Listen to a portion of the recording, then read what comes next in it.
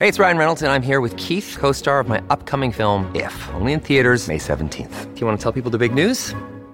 All right, I'll do it. Sign up now and you'll get unlimited for $15 a month and 6 months of Paramount Plus Essential Plan on us. MintMobile.com/switch. Upfront payment of $45 equivalent to $15 per month. Unlimited over 40 gigabytes per month. Face lower speeds. Videos at 480p. Active Mint customers by 531.24 get 6 months of Paramount Plus Essential Plan. Auto renews after 6 months. Offer ends May 31st, 2024. Separate Paramount Plus registration required. Terms and conditions apply if rated PG. Sunday, June 18th, 2023. I'm Jessica Rosenthal. The debt ceiling deal is finished, so figuring out how to spend money this fall for the next fiscal year should be a breeze for Congress, right? It's apparently not so simple. Hakeem Jeffries, the Democratic leader, is saying, why did we come to this agreement? Whatever the spending levels are going to be in September, they have to match this agreement. Otherwise, we would not have voted for this. I'm Jared Halpern. NATO's Secretary General signals early successes in Ukraine's counteroffensive and says the Western alliance will continue to spend on mutual defense. Only 7 NATO members of the 30-odd, and I say 30-odd because it is changing at the moment, spend 2% or more of GDP on defense. The war has changed the perception of defense spending in some countries. This is the Fox News Rundown from Washington.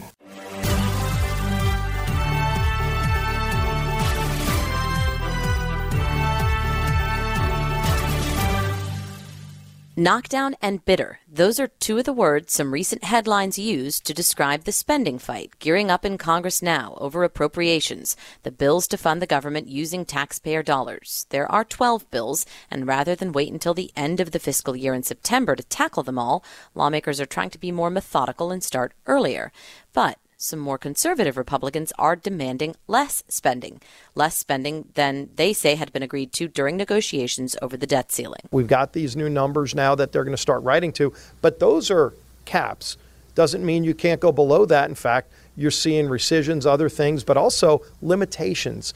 Amendments to limit or defund certain things are also going to be coming forward. House Majority Leader Republican Steve Scalise said yes, using 2022 funding levels is part of the discussion. There might be disagreements over where exactly we want to go, but all of us want to get control over spending in Washington because it's the reason you have record high inflation. It's the reason you're seeing interest rates go through the roof. House Minority Leader Democratic Congressman Hakeem Jeffries was annoyed. At the end of the day,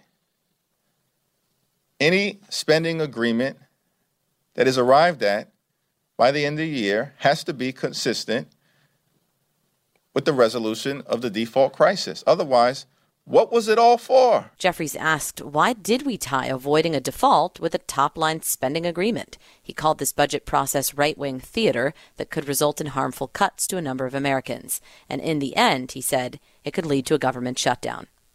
Nothing is ever easy in Washington. And something I pointed out to people when I looked at this back a couple of weeks ago when they crafted this deal is that nothing is binding. Fox's senior congressional correspondent, Chad Pergram.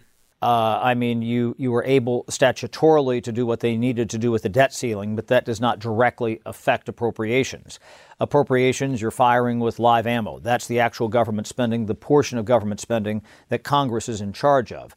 And they have to fund the government, 12 bills, by the 30th of September, or there's a government shutdown. So what's happened here is you had a number of Republicans, conservatives, who went to Speaker McCarthy and basically said, we're going to lock up the floor. So this is Republican on Republican violence, so to speak here, until you come around to our way of thinking. They did not like the fact that McCarthy brokered the deal at all with the president. They did not like the fact that more Democrats voted for the bill, the debt ceiling, even though McCarthy got about 2/3 of his conference to vote for it on the floor. And they said, hey, this is part of the agreement that we made to make you the speaker back in January. There's no written down piece of paper on this. He thought he might have a 40 to 50 seat majority. He's got a 4-seat majority. So guess what? These people can, have some sway on Capitol Hill. And so the bill that was on the floor, there were 2 bills that dealt with the regulation of gas stoves. Now, we've heard a lot from Republicans about gas stoves. So in order to put the bill on the floor, you have to first approve the rule. In other words, if you're going to play, football or hockey or something, you first have to vote on and agree upon the rules. This happens almost every day every bill that comes to the floor in the House of Representatives. So you had just enough Republican defections to defeat the rule on the gas stoves bill. Thus, the gas stoves bill did not come up, and they could not work this out for about a week in the House of Representatives because of this protest. And so this is where Hakeem Jeffries, the Democratic leader, is saying, why did we come to this agreement? Whatever the spending levels are going to be in September, they have to match this agreement. Otherwise, we would not have voted for this. So that's the dispute right now in Congress. Is this some of the more conservative Republicans moving the goalposts, saying, hey, we're going to allocate funding that is even less than what was agreed to in your debt ceiling talks, Speaker McCarthy, and then we'll talk? Right, exactly. Now, first of all, it's going to be very challenging to see how they approve those bills. McCarthy says we're going to do it by the book, in the subcommittee first, in the full committee, and on the floor. And as I say, there might even be a problem with finding the votes on the Republican side of the aisle to fund some of those programs. Again, just because the most conservative members want to vote for this doesn't mean you have a majority. And the Democrats certainly are not going to make up the difference there. And so that's why this is kind of dicey. And this is where McCarthy is between a rock and a hard place because, he cut this deal. The Republicans think that he is giving agency to the Democrats in this process. And therein lies the problem. And Speaker McCarthy a couple of times, he could show his frustration because he said at one point, he said, I'm not even sure what they're asking for. And to show you just how strange this was with the rule, I talked about the rule, and this sounds a little bit arcane, but it's so important to understanding the essence of Congress, Jessica. So you have 3 members of the Rules Committee who usually would not be on the Rules Committee because they were people who were skeptical of Speaker McCarthy, and usually the Speaker puts people on the committee who are going to do his bidding or her bidding, in the case of Speaker Pelosi, because you don't want to mess up the floor. So Ralph Norman of South Carolina, Chip Roy, who's a Republican from Texas, and Thomas Massie of Kentucky. And so in the Rules Committee, you had all 3 vote for the rule.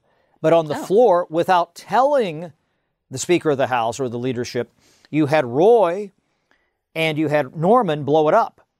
And in fact, I spoke with one senior member who said they thought that this was childish behavior. Somebody from the leadership said, I've been trying to have a conversation with those 2, and one of them was ducking them, frankly. So, for about a week here, there were some very unhappy people on Capitol Hill, and you had this internecine clash inside the Republican conference. This reminds me a little bit of high school. Well, Congress is a lot like high school. Barney Frank, the former congressman from Massachusetts, said that, yes. Chad, at the end of the day, though, the point is like you said earlier, we need to come up with a plan to fund the government. This is the process. These 12 appropriations bills, that's how it's done. And some Democrats are saying, we look like we're going to have a shutdown. I think it might be too early to say that, but do you feel like that's a very real possibility? When September ends, September 30th. Look, yeah, you're right. It's 3.5 months. They're not in now till Tuesday. They're back for 4 days next week. Then the House is out for 2 weeks for 4th of July. They're back. Then they're out all of August. And then they will work like dogs in September to try to avoid a shutdown. So, yes, it's really September now, frankly. I always thought it'd be a great, punk band or something called Government Shutdown or something. But I'll tell you, we're there right now. And this is where John Kennedy, the Republican senator from Louisiana, said we're kind of, cruising for a bruising right now. Chad, tell me, though, a little bit more. You referenced it about this effort, the GOP's effort to make sure that no one can ban gas stoves. There was some action on that front this week. That's right. Well, they finally worked this out because, again, it wasn't so much that they were voting against the bill. As an act of protest, they were voting against the rule, which if you can't get the rule on the floor, you can't play, you can't get to the bill. As I said, if you don't approve the rules, you can't play the game. So they blew up the rules. So, yes, this was basically to, overcome a federal rule that dealt with the regulation of gas stoves. Republicans have taken this issue and run down the field with it, saying, they're going to come after your gas stoves. It changes some of the measures and emissions issues with gas stoves. It doesn't affect anybody's gas stoves right now, but going forward, and we do this with appliances from time to time, regulate them. But this is an issue that Republicans were pushing. and being very critical of the Biden administration, which is why it was so interesting. It was a Republican proposal that they talked ad nauseum about, and then they couldn't pass their own bill because they couldn't get to the actual piece of legislation on the floor. But they did finally, after they got a little bit of an agreement and the conservatives made their protest, they did pass these two bills about gas stoves. Okay. Chad, there were a lot of hearings this week. Mostly, it seems like in the House. But there was one on organized retail theft. And this hearing happened after Target reported that between this year and last year, shrink could result in $1 billion in losses. Shrink includes retail theft, but it includes other losses, too. It kind of makes you wonder, though, like when you hear about retail thefts, you think, well, what on earth could Congress really do? And there is apparently a bill now. It would set up like an organized crime retail center through Homeland Security. Do we know if that's sort of the extent of any effort here? I mean, this sounds like Jessica, a very local crime issue. Right, exactly. And sometimes, again, this is coming from the Republicans focusing on crime overall. They're talking about, street crime is up, violent crime. They'd focused a lot on Washington, D.C. and some of the crime here in Washington, D.C. So this is, to some degree, an extension of that. But also what they've seen in kind of the Internet age, ways to track goods that are stolen. There's ways that you can do this now and kind of figure out if there's a syndicate behind this or groups of people or whatever and track the things online. So this is something that Congress has been getting involved in more and more, almost from the digital side for a few years. And Chad, reaction to the indictment of former President Trump as he's running again. We know the Judiciary Committee Chair Jim Jordan, he sent a letter to AG Garland just before the indictment came down asking for more details about the scope of Special Counsel Jack Smith's authority and some other items. But as for any role Congress plays here now, I mean, this is a federal court matter at this point, right? Well, the Oversight Committee in Congress does have oversight of the Department of Justice and the FBI. Republicans have said for a while that they think that the FBI is out of control. This comes back to the spending clash here, Jessica, where you've had some Republicans, including Jim Jordan on our air, say, we're going to try to cut their funding because the ultimate power that Congress has is the purse strings. Although I asked Kevin McCarthy, the Speaker, about this a few days ago, and he said, oh, no, we're not going to do this tit for tat. He said, we don't retaliate. He said, that's something the Democrats would do. That was his quote. So I don't know if Jim Jordan and some of these more conservative Republicans and the Speaker are not on the same page.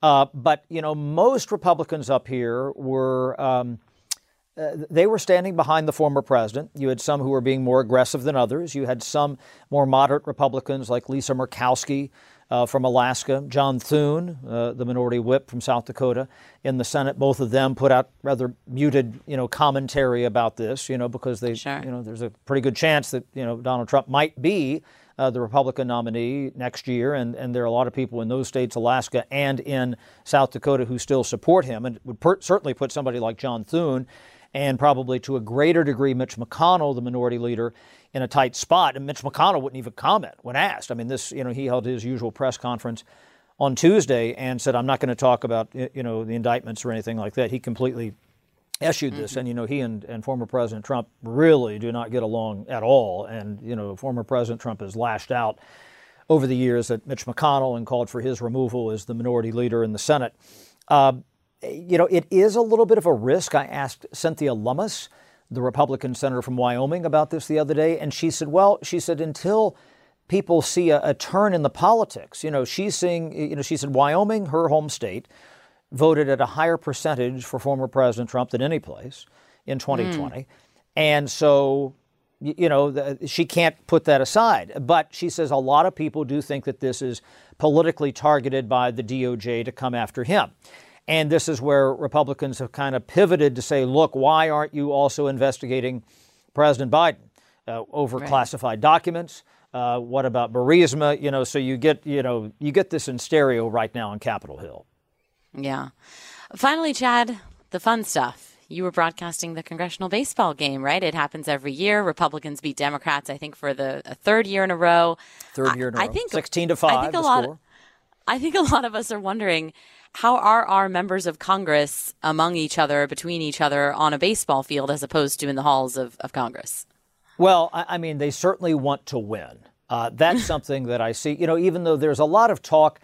And I'm going to be frank here. Some of it's a little bit of happy talk. They all come together and everything else. I think maybe in some respects it helps a little bit, maybe lower the temperature, build a little bit of camaraderie. I'm not so sure that that actually results in legislative achievement necessarily, because of some of the reasons we just talked about. Sure. But there was a funny moment where Don Davis, who is a freshman from North Carolina, a Democrat, he was hit by a pitch. And he kind of jokingly acted like in fact, there were several hit batsmen in the game, and like he was going to go out to the mound, and they kind of hugged it out. It was all just, for song and dance there. But they do take this game very seriously. Both teams, they get up and they practice at 5:30 in the morning. They start back in February when it's dark and the ground is still frozen. And Jessica, this year's game, they played at Nats Park, 26,000 seats. Tickets were sold for this game, which is amazing if you think about this. It's just a couple of blocks from the Capitol. They raised $1.8 million for charity, but this game was being played on the 6th anniversary of the shooting at the practice where Steve Scalise and others were wounded. And so that event, as tragic and as harrowing as it was in Alexandria, Virginia, in fact, it's just a few blocks from where I live, and that day, that was a horrible day. I was at the field within minutes, and I had been working out the gym, and I had a ball cap and sweatpants on and things like that, and reported most of the day wearing that all morning long. But that event, as tragic as it was, elevated in a weird way the stature of the game because it brought more attention to it. And so each year they have, better attendance. We broadcast it live on FS1, on Fox Sports 1. My friend and longtime colleague, John Walton, who's the voice of the Washington Capitals, used to be the public address announcer for the Cincinnati Reds, and he works for the Washington Capitals. He's the radio voice for the Capitals. He did play-by-play. I did the color commentary. And it was a fun night, I'll tell you. I mean, just to see everybody out there. Presidents have come to these games before. We talk about some of the history of the game. Gerald Ford was the first member to ever hit a grand slam home run. People forget that he served in the House. He was the minority leader in the House back in the 60s and the 70s. The grand slam was in 1957. There have been a number of members who had played professional baseball. You had Jim Bunning, the Hall of Fame pitcher, with the Tigers and the Phillies. Great name here. Vinegar Bend Mizell had been a Republican congressman from North Carolina. He was a two-time All-Star with the Cardinals and the Pirates and was a original New York Met and then went on to Congress. There was one member who was named Jacob Ruppert, who was a congressman from New York. And he left Congress and he wanted to buy a ball club. This was in the early 20th century. He tried to buy the old New York Giants. Couldn't get them. So he bought this team that kind of, the first few years they were organized, they were kind of, also rans. They rarely, finished above 500. A team called the Yankees. And he purchased this player from Boston by the name of Babe Ruth. And the rest is history. And Congressman Jacob Ruppert is in the Hall of Fame building the New York Yankees. So there's a lot of connections between baseball and Congress. I mean, you might remember, of course, President George H.W. Bush. He was a congressman first before he was the CIA director and everything else. He played in the game. His son, President George W. Bush, he was never a congressman, but he used to own the Texas Rangers, of course, in the 90s. Wow. Chad, finally, does anybody get superstitious or pull any meaning from who wins or loses? Like they think that means like more success on Capitol Hill or something? I asked both Kevin McCarthy and I asked Hakeem Jeffries, who was going to win. Nobody saw that. There was one member who said, he said, we do pretty well on the ball diamond here. Now we need to do just as well in the elections. So there is a little bit of that. But having covered this game for a long time, I've never seen any direct parallel. I mean, there was a time, I think this was back in about 2006, and I remember the Republicans had a pretty good team back in those days, and they were in the majority. The Democrats a couple of years ago, they had a very good team. Cedric Richmond, who was a member from Louisiana, had pitched in college, and the Republicans just could not hit him. He had a wicked curve, and they could not hit him. And I was trying to see if there was any connection. The Democrats were in the majority, 2018, 2019, in that period there. But that I don't really see any connection in terms of who's in power in Congress. All right. Well, remains to be seen. Fox News senior congressional correspondent Chad Pergram, thank you so much for joining us. My pleasure. At Evernorth Health Services, we believe costs shouldn't get in the way of life-changing care, and we're doing everything in our power to make it possible. Behavioral health solutions that also keep your projections at their best? It's possible. Pharmacy benefits that benefit your bottom line? It's possible. Complex specialty care that cares about your ROI? It's possible. Because we're already doing it. All while saving businesses billions. That's Wonder made possible. Learn more at evernorth.com/wonder.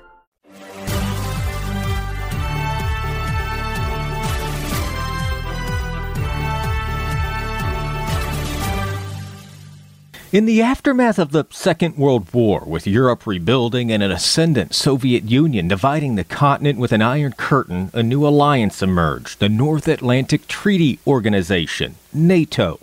Since the fall of the USSR and the end of the rival Warsaw Pact, the alliance has lost some of its luster and certainly has raised some questions about its continued usefulness.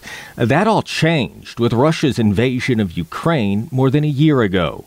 The NATO alliance has spent billions to arm Ukraine, who is outside the alliance shared defense commitments, and Western nations like the U.S. and U.K. are adding defensive resources to the so-called Eastern flank, the Balkan members nearest Russia. Add to that Finland joining in the last few months, and Sweden in the process of joining to provide additional security from Russia. This past week, NATO's Secretary General Jens Stoltenberg visited Washington and the White House, telling President Biden that Ukraine's counteroffensive is showing signs of progress and the NATO alliance is stronger than ever. The visit comes about a month before President Biden and other NATO leaders will meet in Lithuania.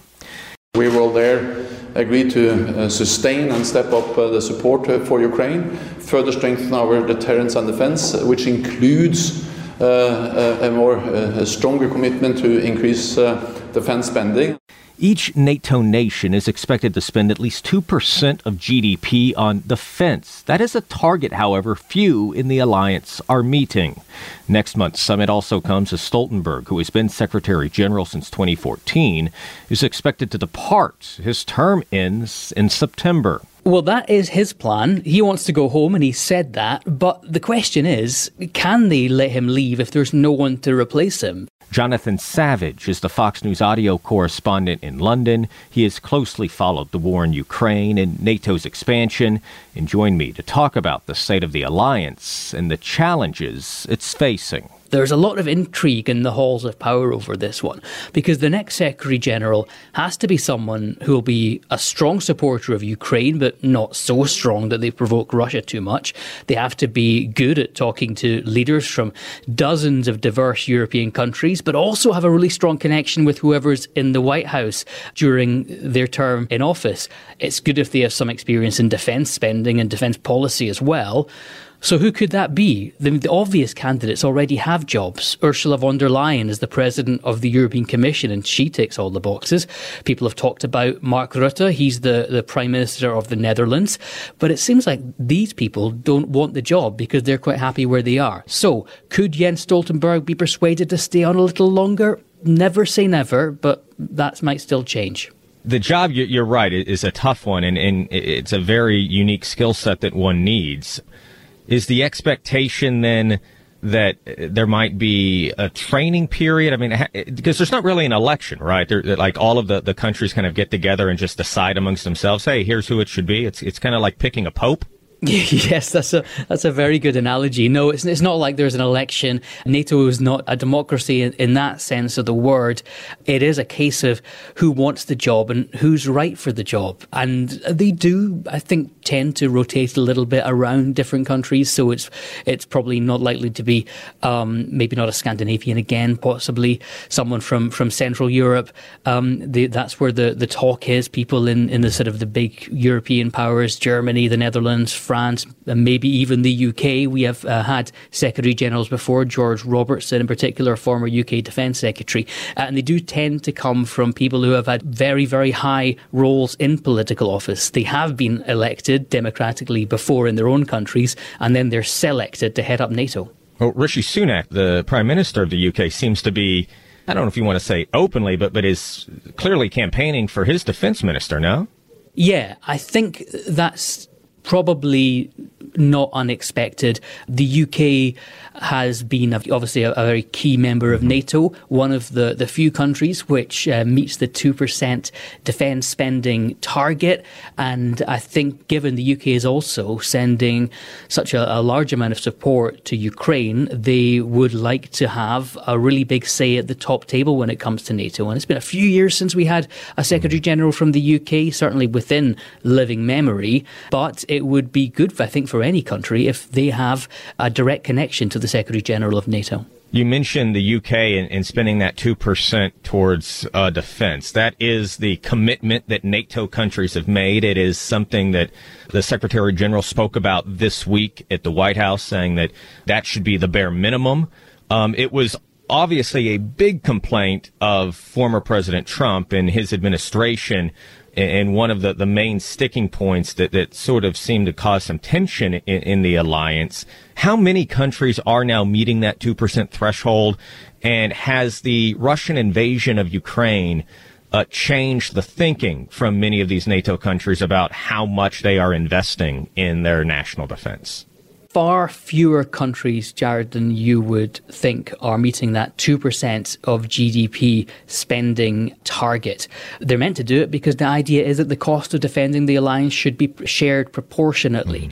But only 7 NATO members of the 30-odd, and I say 30-odd because the number is changing at the moment, spend 2% or more of GDP on defence. The war has changed the perception of defence spending in some countries, and one massive example here is Germany.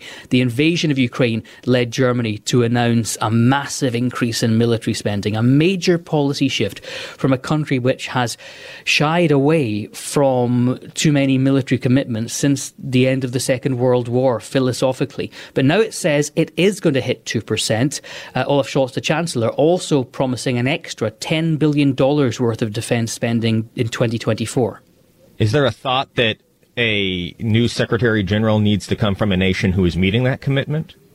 I think that there probably is a thought in that direction because especially, I mean, it may not be in the thinking, but Donald Trump wants to be president again. And imagine if he is president again, he will raise this issue once more.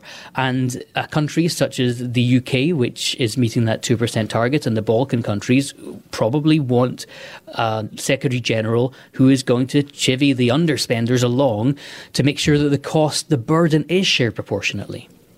Let's talk a little bit about the NATO alliance. What is the state? Are there disagreements about Ukraine? I mean, obviously, when we hear from President Biden, when we hear from Prime Minister Sunak, when we hear from the Secretary General, you get this sense that, all 31 countries are very aligned. They're on the same page. They are moving in the same direction. Is that the case sort of in the diplomatic corridors? Almost entirely, I would say. I think the first thing to say is that NATO probably seems more relevant than it has done since the end of the Cold War, because it was set up, of course, as a defensive alliance against the old Soviet Union.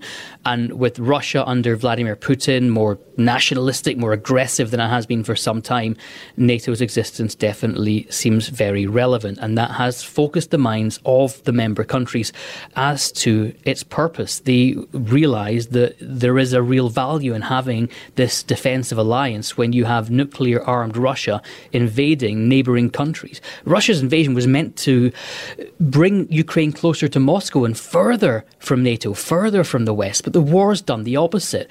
It hasn't just increased support and enthusiasm for NATO within member countries. It has encouraged Finland to apply to join, Sweden to apply to join, ending their policies of neutrality. And the big NATO summit next month is going to be dominated by calls to give Ukraine a clear and workable pathway to NATO membership when the war finally ends.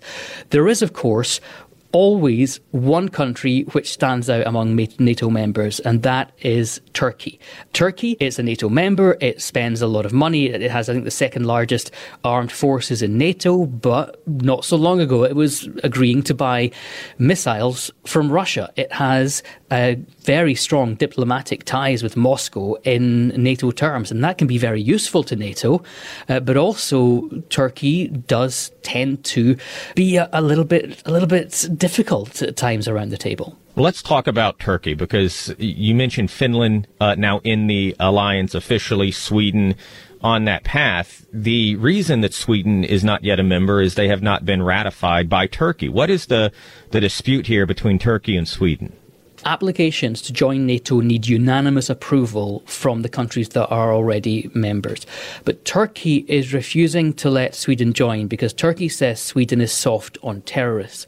By terrorists, Turkey is talking about the Kurdish Workers' Party, or PKK. That's a separatist Kurdish movement that Turkish forces have been fighting for a very long time. The PKK is classed as a terrorist organisation, not just by Turkey, but the US, the European Union, Canada, Australia. But Turkey says that Sweden has supported and protected PKK members and provides assistance to them. But what Sweden says is, no, we help Kurdish refugees. We don't help terrorists. And that's why the talks are ongoing to persuade Sweden, Turkey says, to take a tougher line against Kurdish terrorists.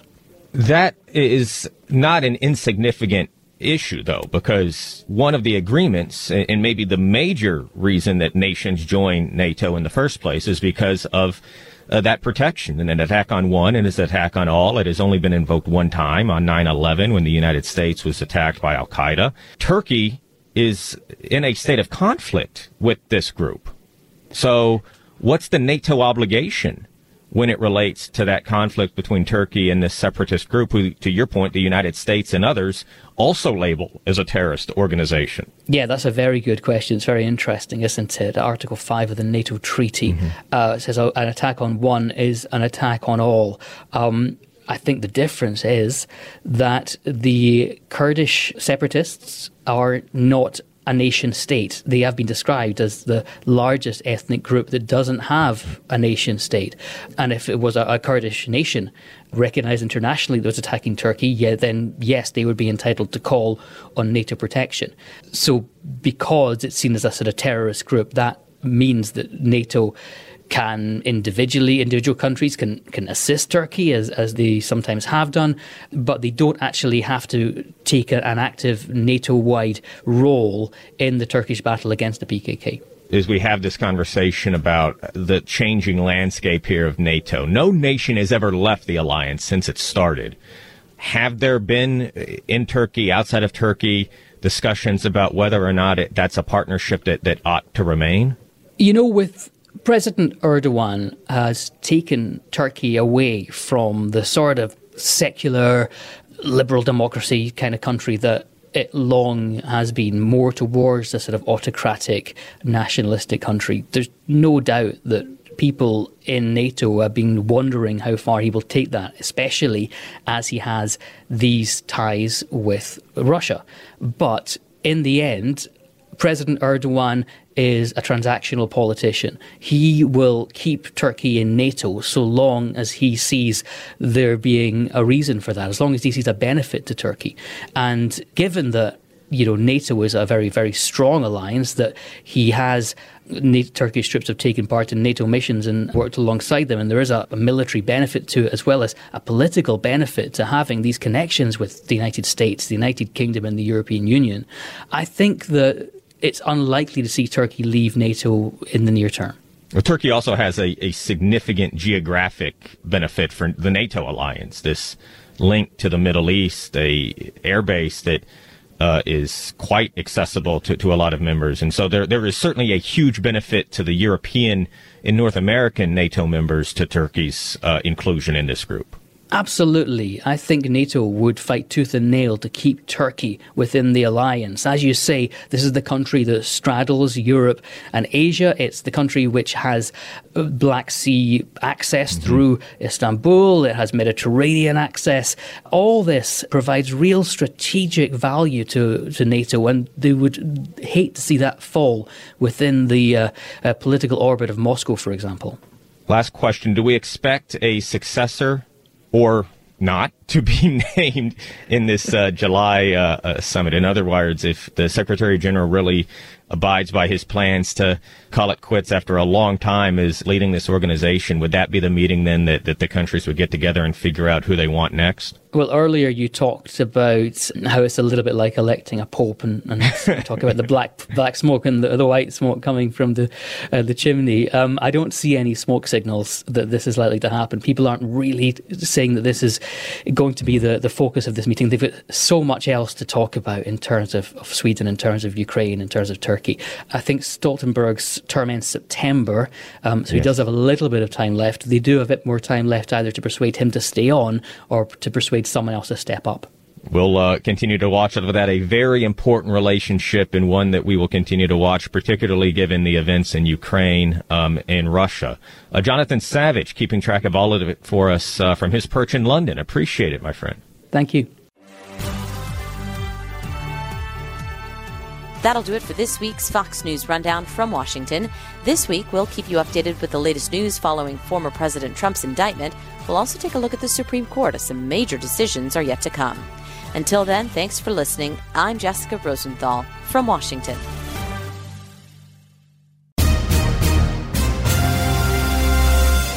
Stay up to date by subscribing to this podcast at foxnewspodcasts.com. Listen ad-free on Fox News Podcasts Plus on Apple Podcasts. And Prime members can listen to the show ad-free on Amazon Music. And for up-to-the-minute news, go to foxnews.com.